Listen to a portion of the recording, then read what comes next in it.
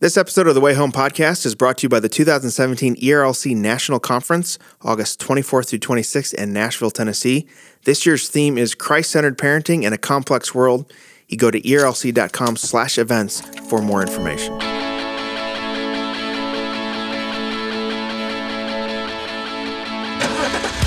We can do whatever we want to try to shelter and keep our kids from. The truth is they're going to be exposed to quite a bit. And what a great opportunity they could have, Lord willing, to affect generations beyond themselves. And that I think is what we want to. We take it to one generation to the next generation.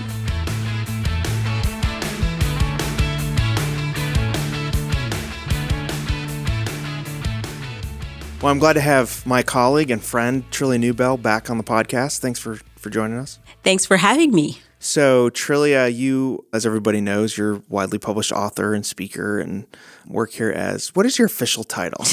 Well, boss, I am the Director of Community Outreach. Yes.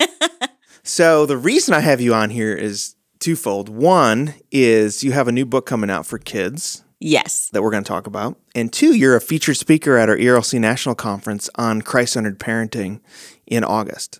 So I'm excited about that. We want to talk about talking to your kids about difficult issues, cultural issues, which it seems like right now, I have kids, you have kids, like there's so many different confusing and difficult topics swirling around in the culture that, parents are saying, man, how do I discuss this with my children? And so I first want to talk about your book. Can you explain your book coming out for children? Sure. It's a hardback book for ages 3 to 6, and I'm so excited about it. It's called God's Very Good Idea with the Good Book Company, and the book is really a beautiful picture of God who's created all of us in his image, yet we broke it with our sin and the redemption that we find in Jesus Christ, and how Jesus restores our relationships and that we can love one another, that which was once broken. But of course, we won't see the full reality of it until we are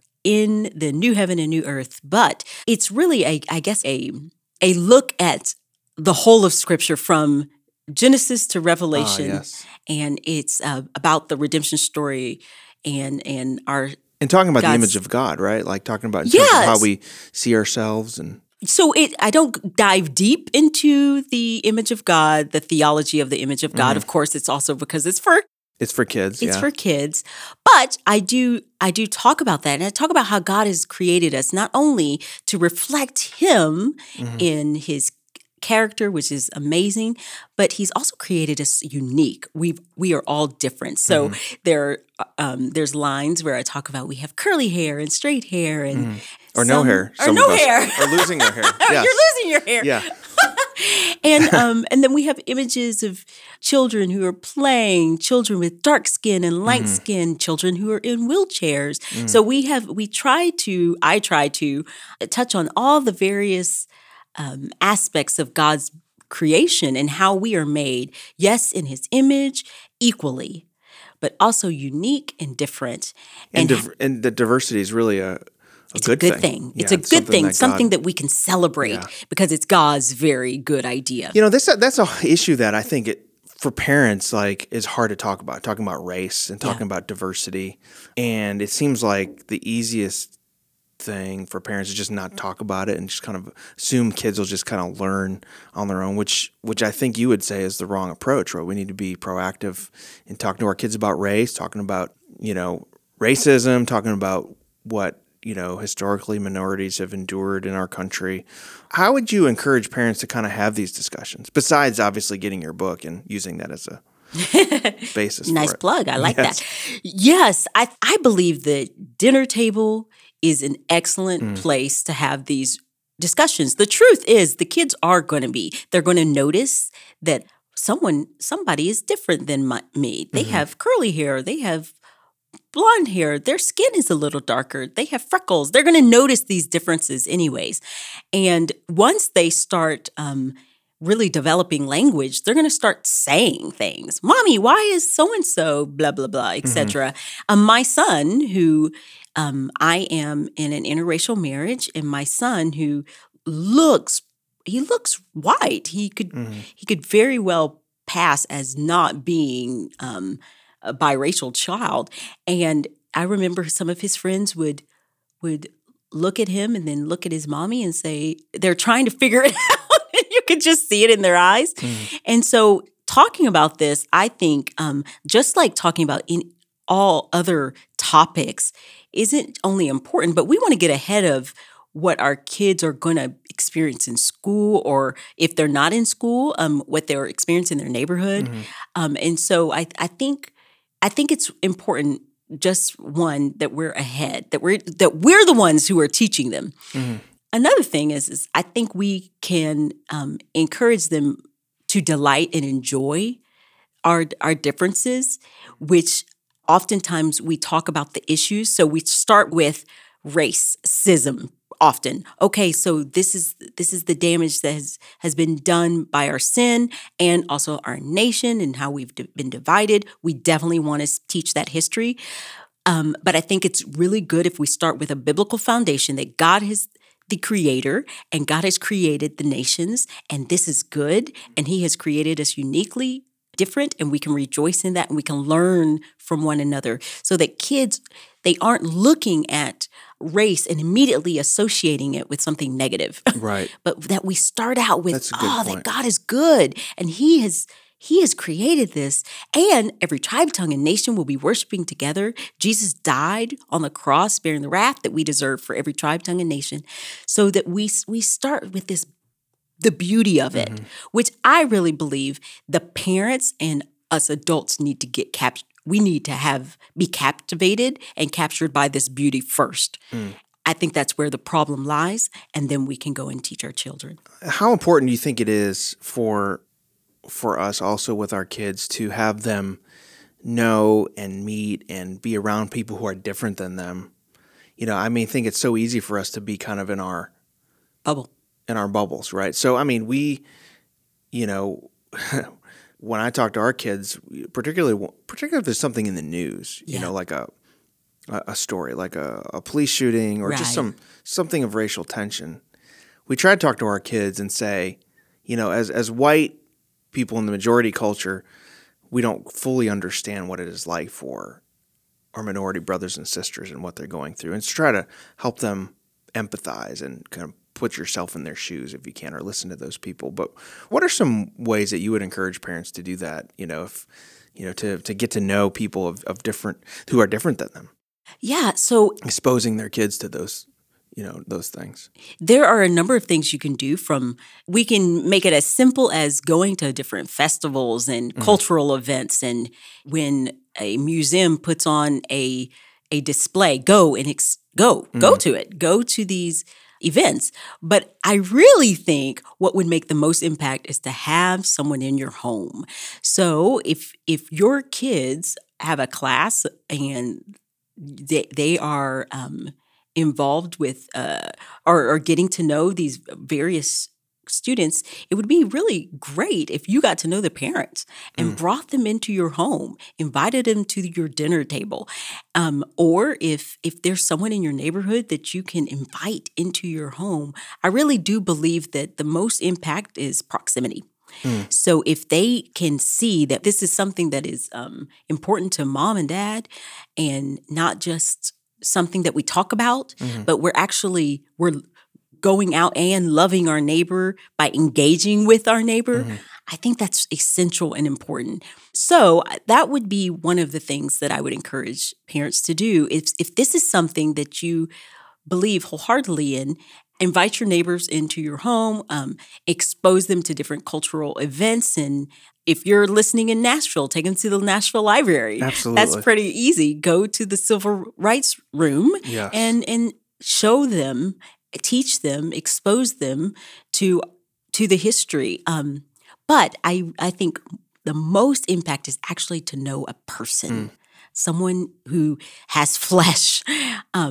That will have the greatest impact, I think, on our children. My daughter really cares about this issue because from an early age, she started reading some things about civil rights, and it was really just kind of, her heart was really impacted, and she was angry about it.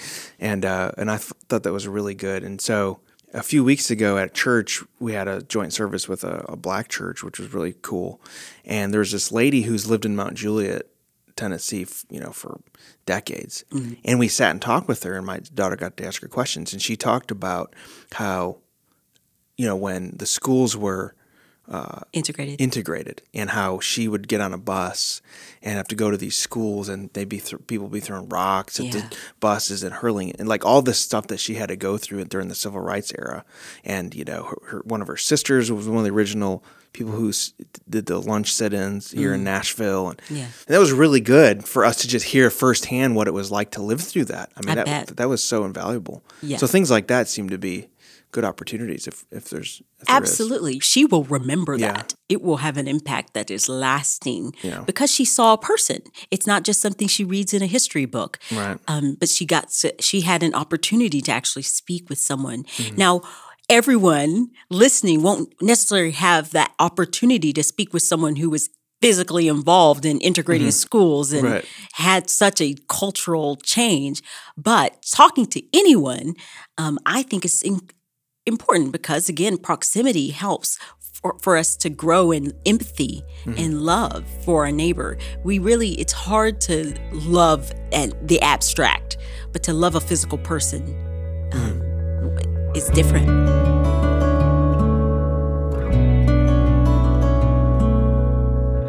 Well, if you're a parent like me, you know that your kids are asking pretty difficult questions. Questions about race, questions about gender, questions about sexuality. As parents, how do we answer those questions? Well, the ERLC is hosting a conference this August on Christ-centered parenting in a complex world. We're going to have a variety of voices and experts to speak. Russell Moore, Sally Lloyd-Jones, Jim Daly, Jen Wilkin, Crawford Loritz, Phil Vischer, Nancy Guthrie, Danny Aiken, Lauren Chandler, Eric Mason, and many more. So we invite you to come join us in Nashville on August 24th to 26th. And if you use a coupon code, WAYHOME, you'll get a 20% discount. So go to erlc.com/events and get signed up for the 2017 ERLC National Conference, Christ-Centered Parenting in a Complex World.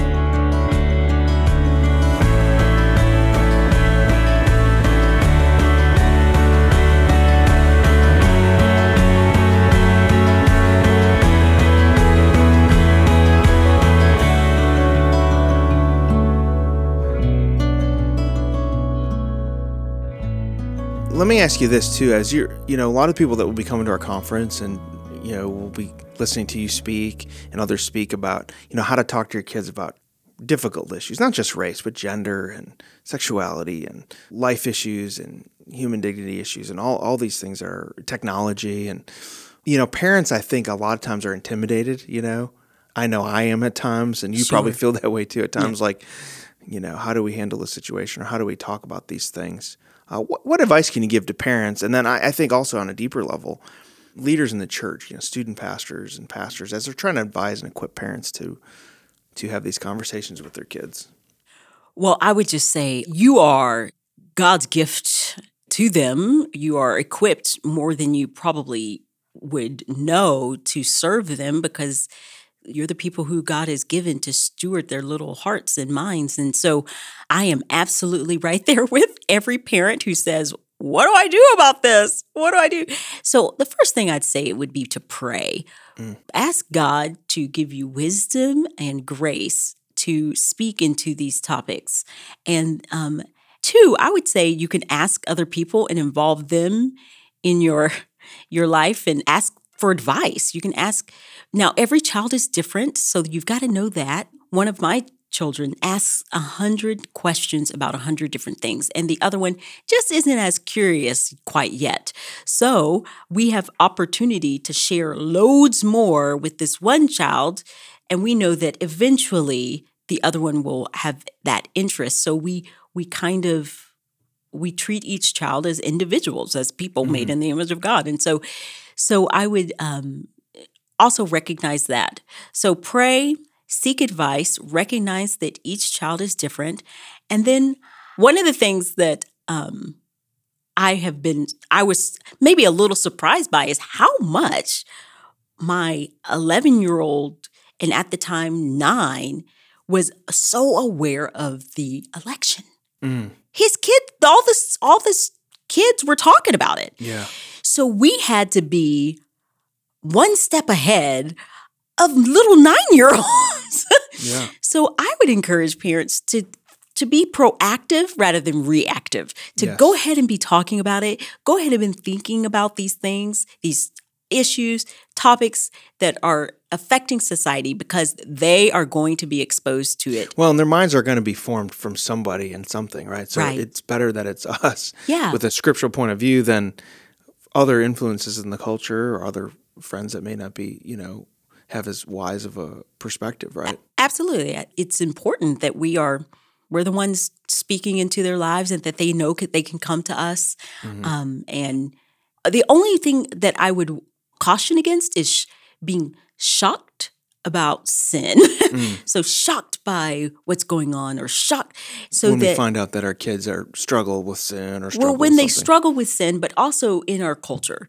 So we're talking about how we teach our kids about culture. Oh, I see, yeah. So we want to guard against raising self-righteous little Pharisees so that they can also engage culture with grace and the gospel. That's what the culture needs. And so as we're communicating, that would be my only caution. It could be, we might in our own hearts have to battle against our own self-righteousness and our own pride and our own arrogance. But as we're battling, we just want to make sure that we don't set our kids up so that they are shocked by sin, because we're sinners. And in it's need of amazing grace. how we can be like that, like shocked at the brokenness of a fallen world. Like, Yeah. this is a fallen world. The world is broken, and every generation has new and creative ways to display that brokenness, right? But Right. if you don't have, that's why I think it's just so important, as you're saying, and you're doing in your book, of like starting with the biblical storyline. Yes. Because if you don't have that, you will be shocked by sin, or you'll be shocked by things. But if you understand, that total depravity, you understand original sin, this is what the Bible says about the world. I mean, that kind of foundation really gives our kids a way to think through what will happen in their generation. Absolutely. And I'm glad that you brought out what will happen in their generation. Nothing new under the sun. We hear that it's quoted so much, but it is so true that we are building a foundation so that they can impact their generation, and then the next generation, and the generation after that. It is not something that we can do whatever we want to try to shelter and keep our kids from. Yeah. The truth is they're going to be exposed to quite a bit, and what a great opportunity they could have, Lord willing, to affect generations beyond themselves. And that I think is what we want to. We take it to one generation to the next generation. That's why it seems theology matters so much, right? Because if we just rely on kind of cliches or kind of, being conservative or being progressive wherever people fall, and kind of that tribe or whatever, it doesn't seem like we'll have the answers that our kids will need for engaging what they'll face in their generation. Amen. Absolutely. Tribalism and trying to, yes, theology matters, the Bible matters, God matters, and that's where we want to. Yeah. That's where we want to go when we're trying to engage the culture, and people matter. And so Jesus tells us to love our neighbor as ourselves. And so if while we're engaging and thinking through these topics, we've got to remember that these topics, these issues are people. They're not just issues. And so I think when we remember that, what a greater impact that will have. Well, this has been a good conversation, and I really want to encourage people to get your book. So it'll be out in September 1st. But I think if people come to the conference, it'll be available. Yes. So we'll have a link to it so people can order it or pre-order it, and encourage people to register for the ERLC National Conference where you're speaking. They can come meet you and ask you all those hard questions that they don't know how to answer, right? But come here. I can point them to someone else. Yeah, exactly. Come here to Nashville. Join us as we try to equip the next generation with the gospel. But thanks for joining us today, Trillia. Thank you.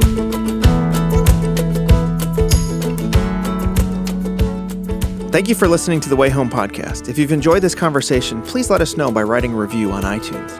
You can catch previous episodes on danieldarling.com. The Way Home is produced by Gary Lancaster and scheduling by Marie Delph. The Way Home is a production of the Ethics and Religious Liberty Commission of the Southern Baptist Convention.